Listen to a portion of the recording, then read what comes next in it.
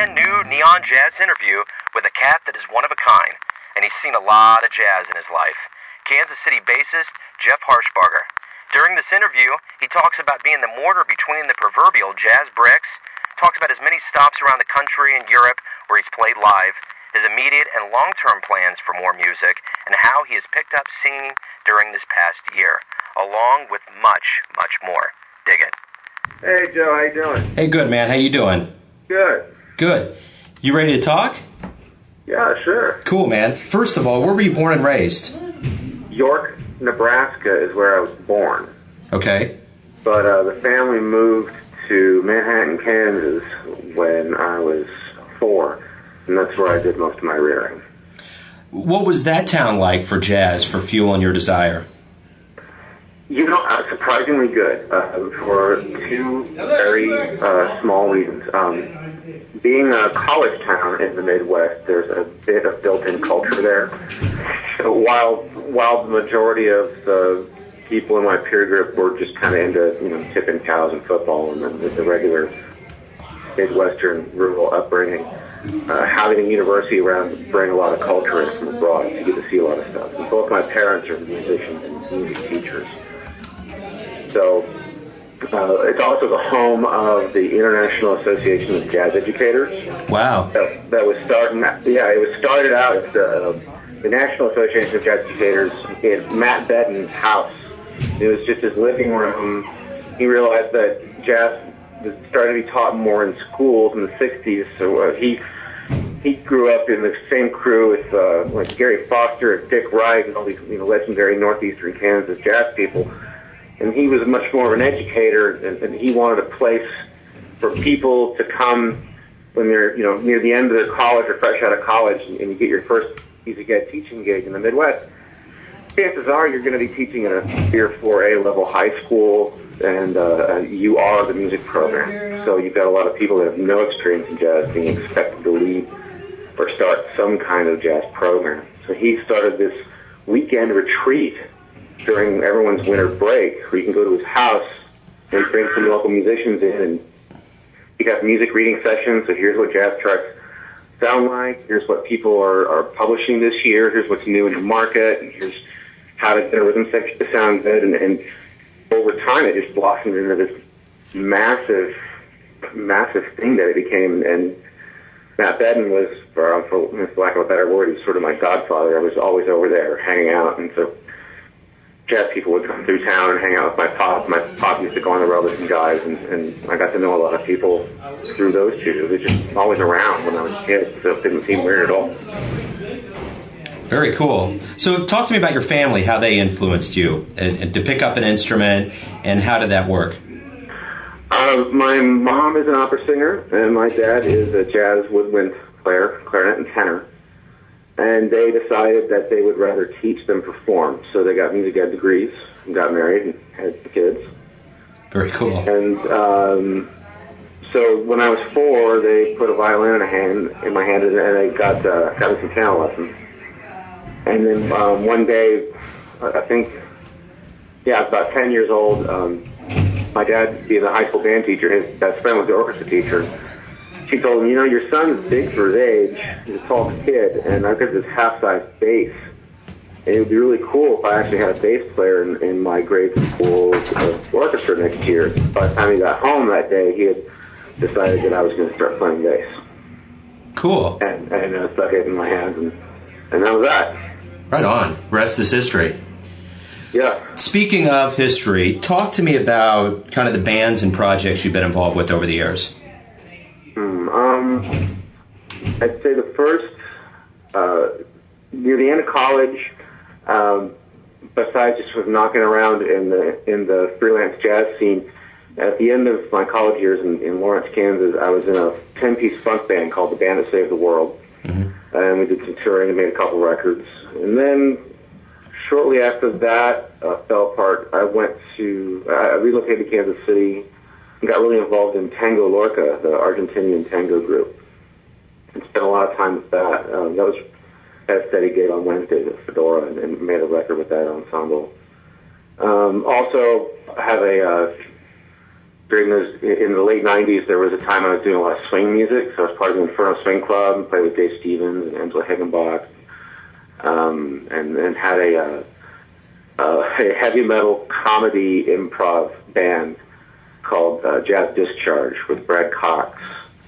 That was a whole lot of fun. And once in a while, we still do a reunion show. We made our first short film last year. Cool. Coming Back from the Dead.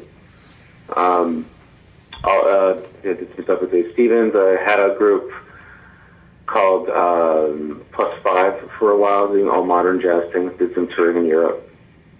And well, there's a couple other things in there that I'm missing. Lately, it's been touring a lot with a band called Jacob Fred Jazz Odyssey. It's based out of Tulsa. Okay. And done some work over the years with Bobby Watson and some other local jazz luminaries. A lot of stuff with Stan Kessler. Oh, great. Did some, had a trio, the 10-string trio with Danny Embry and Zach Aldaya. And yeah, there's more in there. I'm sure that's plenty. Sure, absolutely. I'm curious as to where you played in Europe, and talk to me a little bit about where you've played around the world and the country. I'm lucky to say that I've played in every state of the continental U.S. I haven't been to Alaska or Hawaii yet, but that's on the list. Huh. And over in Europe, I think I've played everywhere except Germany and the northernmost countries. I haven't in Western Europe, and then spent a little bit of time in Eastern Europe after the wall came down. A couple of gigs over in places like Romania and Slovenia. That's an interesting place. And then I spent a little time in Hong Kong. I was in Hong Kong for a little bit and played some gigs out there. It's a whole lot of fun. Did some tango work in Japan and in Argentina. Done some stuff in Mexico. Spent a lot of time in Canada. Yeah. And then, France, Spain, Italy, the usual, when you're touring in Europe, the usual suspects. Sure. Where were your favorite places to perform? Most recently, I'd say the North Sea Jazz Festival in Rotterdam. It's jazz Disneyland, jazz heaven.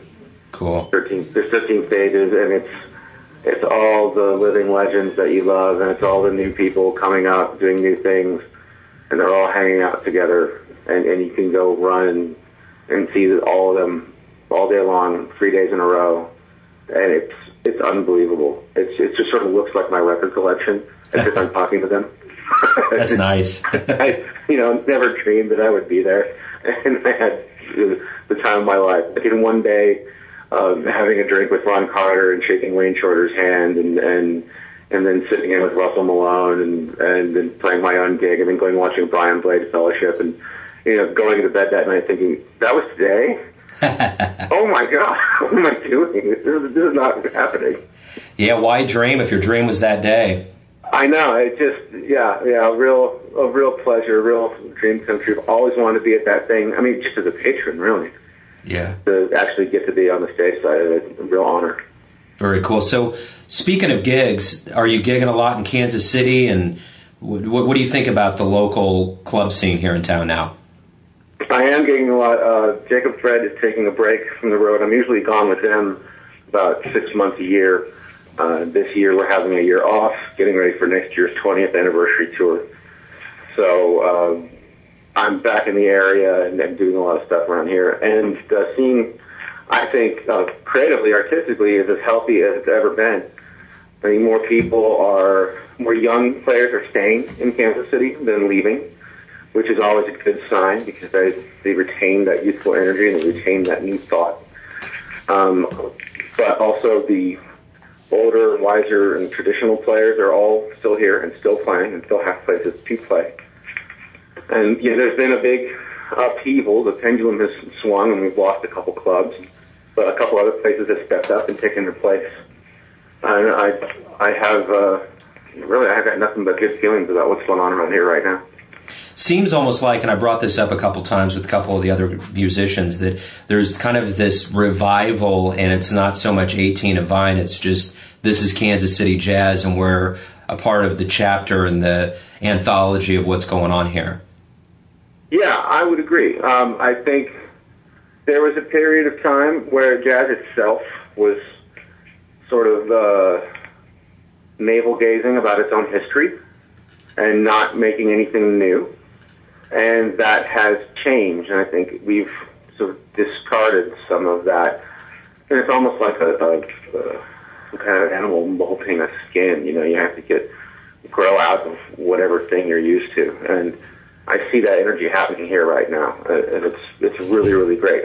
More people are writing, more people are making new records, more people have moved here from other places and have brought their energy and their ideas, and that just brings more, musical genetic code into our melting pot. It helps us make new things. Doesn't having Bobby Watson here in town do that as well? Kind of a honeycomb of bringing people in. Absolutely. I mean, that I think was the first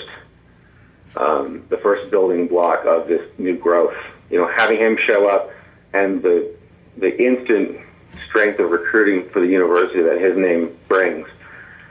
You've got more young people from the immediate area just staying. Well, I get to go learn with Bobby Watson, the guy who toured with Blakey, the guy who lived in London. Why would I go anywhere else? It just makes sense. Absolutely. So, and then that huge talent pool that is being turned out of that place. There's always someone that's playing with the university at a super, super high level. I'm always very impressed. Absolutely. So talk to me about your albums. What albums have you been on? What are you working on? I just kind of want to talk about your discography, so to speak. Sure. Most recently, Ala Turca by Turkish Jazz Ensemble, both led to Rich Wheeler and Brandon Draper, just put out our second record, Yom Niz, and it's on Sidan Records, and that just came out last month, and I had a really, really great release. It's doing very well, and we're going to start a radio campaign this summer for that thing. I think we're going to got some people that are going to help us try to move that around to a more national level. With Jacob Fred Jazz Odyssey, I was on their last recording, the Tulsa Race Riot Suite. And that's taken us all over the world. It's been a huge record for the band, and it was a huge honor to play with them. Had all these special guests. So Jeff Coffin from Dave Matthews Band and from Bale Fleck and the Flecktones was with us, as well as Peter Applebaum and Stephen Bernstein. Mark Sutherland was a guest on that record. Also, I think Snuff Jazz record came out last year, 2 years ago, with Snuff Back, we called it, and that was it's Mark Sutherland's ensemble that I play for. And Jimmy Carl Black was on that record. It's the last thing he ever recorded. He's the first drummer from the Mothers of Invention. And he was just spouting off these stories. We were improvising behind him with Eugene Chadbourne and Josh Adams. And that was just a ridiculous amount of fun. Cool. Very cool. So, Jeff, who are your jazz heroes?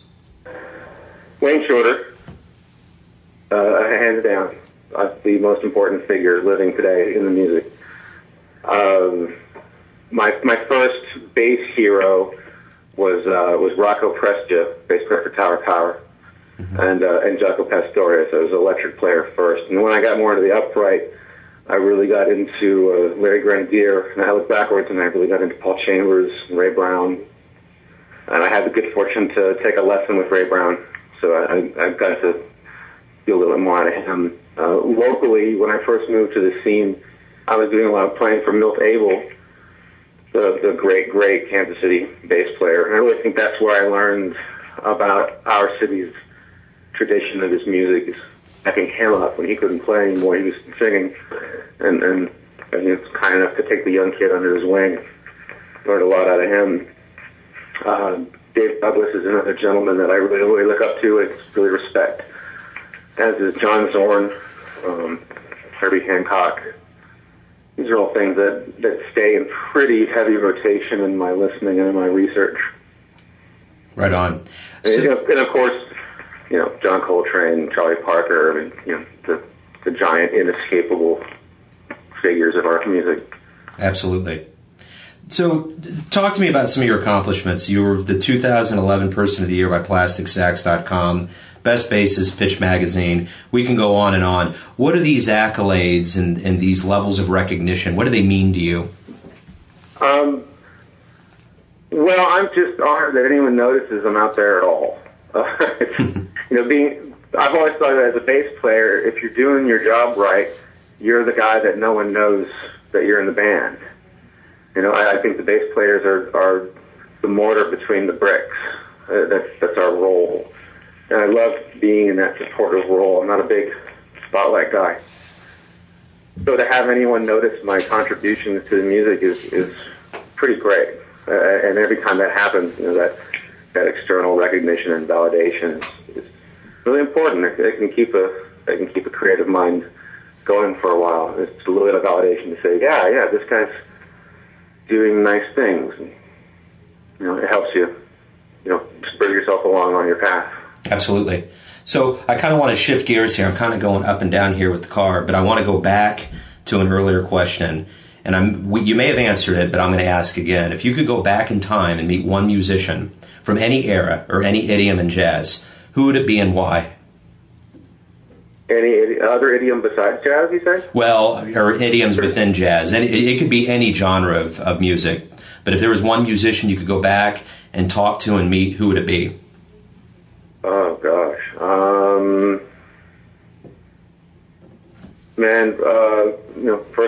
First thing that leaps to my head is probably Coltrane. Mm-hmm. I would love to spend time with Coltrane and just try to understand how his mind works. We have a lot of people that sound like Coltrane and write like Coltrane now, which is great. The music and the culture has absorbed that brilliance and that language. But to understand where it came from and how it happened, I think that would be pretty wonderful. Right on. So, what are your plans? From the minute we get off the phone, long term, what are you wanting to do with your career? What are you wanting to do recording wise, live? What's left for you to do? Lots. The minute we get off the phone, I have my first gig ever this weekend as a vocalist. I'm not playing an instrument. Mm-hmm. And Ryan Heinlein's band, the H Project, is doing Beck's Song Reader, its entirety. That's that folio of sheet music Beck put out back in December. So our gig's Friday night at the Record Bar. I'll be working on that all afternoon, just making sure that I have my material down. And singing is something that I did a lot when I was younger, and then I didn't do for about 12 years, and then it started creeping back in a couple years back as a backup vocalist. When I was asked to perform, I had to say yes. I make these little deals with myself I had these year-long brain games of how to get over certain fears. Mm-hmm. And so this past year's fear thing has been, if someone asks me to sing, I have to say yes. Nice. And I'm quite thankful that the year's almost over, because I've been terrified a lot. But it's been really good for me. It's having new things to work on, having a different perspective on music is always great. I think it makes everything else stronger. And I'm actually really enjoying it. Very cool. That's what today is, and I want to incorporate more singing in my near future. I want to get my first solo record out in the next year or two, all depending on my touring schedule. And I've got some more installation ideas. I did a big installation last year for Grand Arts here in Kansas City at the Lewis and Clark site. I did a recreation of the Lewis and Clark camping, and I did a night of music that they would play together. And I want to do another one of those sort of historical revisionist reenactment things in the near future. Sometime this coming fall, I think I'll be researching another time of American music and presenting a version of that. Nice.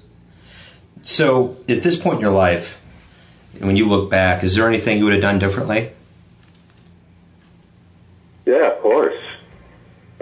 Lots. I would have, I don't know,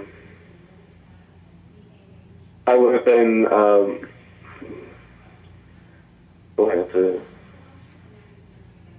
don't know where to go with that without getting too into, certain ensembles I would have left sooner than I did. Mm-hmm. I have a tendency to to stick with a thing longer than I need to sometimes. So I would have left certain groups a little earlier because I wasn't happy in them, and I was happy to have work, but I wasn't creatively fulfilled. You know? Sure. If that means anything. Yeah. I don't have any real regrets. I would have spent more time in Hong Kong. I really loved it there. Yeah.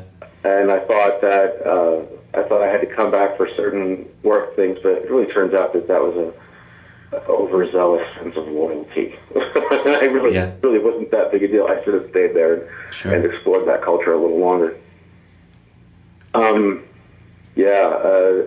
Earlier on, I should not have talked myself into being as scared of taking risks as I was. Mm-hmm. I take a lot more risks now, and I'm a lot happier for it. Cool. And I think if I could go back and tell 20-year-old me what late 30s me knows, I would say, stop taking yourself so seriously. Go have more fun. Yeah. That's really all that matters. Like, that's why people pay money to come see musicians play. They're not coming to watch you take yourself seriously. They're coming to have a good time. Yeah. You can help them. Get up there and have a good time. You're actually going to make better music if you do. Yeah, all that comes with wisdom. That's for sure. Yeah, you just got to screw up a lot. And I have. And it's great. Yeah. But I got some screw-ups out of the way. I can get real work done. It's cool.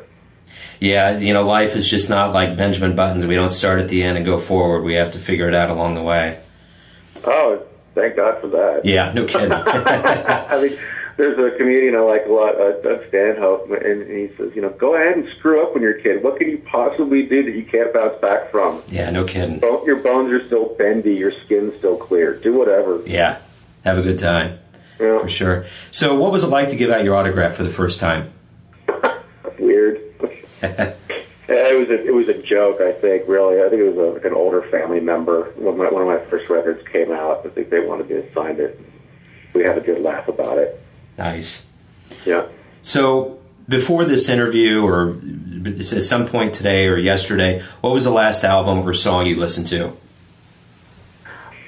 I was listening to the new Kurt Rosenwinkel record in the car on my way home today. The Star of Jupiter. That's the record he's at now. How is it? Good. Yeah, Kurt's one of my favorite living guitar players. He's got some really great writing on it. Eric Rivas, great bass player. Great playing on there. So, yeah, nice record. Cool. So we're getting to the end here, or we are at the end, proverbial end, and I want to ask you one last question. If you had to sum yourself up in the length of one tweet, what would it be? I really like making music with my friends. Nice. That's it. Well said. That's cool, man. Hey, Jeff, thanks for your time. It was awesome talking with you. Hopefully I'll see you out there in a venue sometime soon. And thanks a lot, Joe. We appreciate it. Take it easy. Thanks for listening and tuning in to yet another Neon Jazz interview, where we give you a bit of insight into the finest players doing that jazz these days around Kansas City and the world. And thanks to Jeff for his time and insight into his craft and music.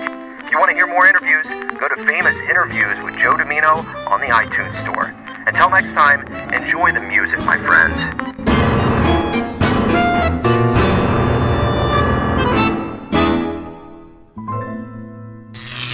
Neon Jazz.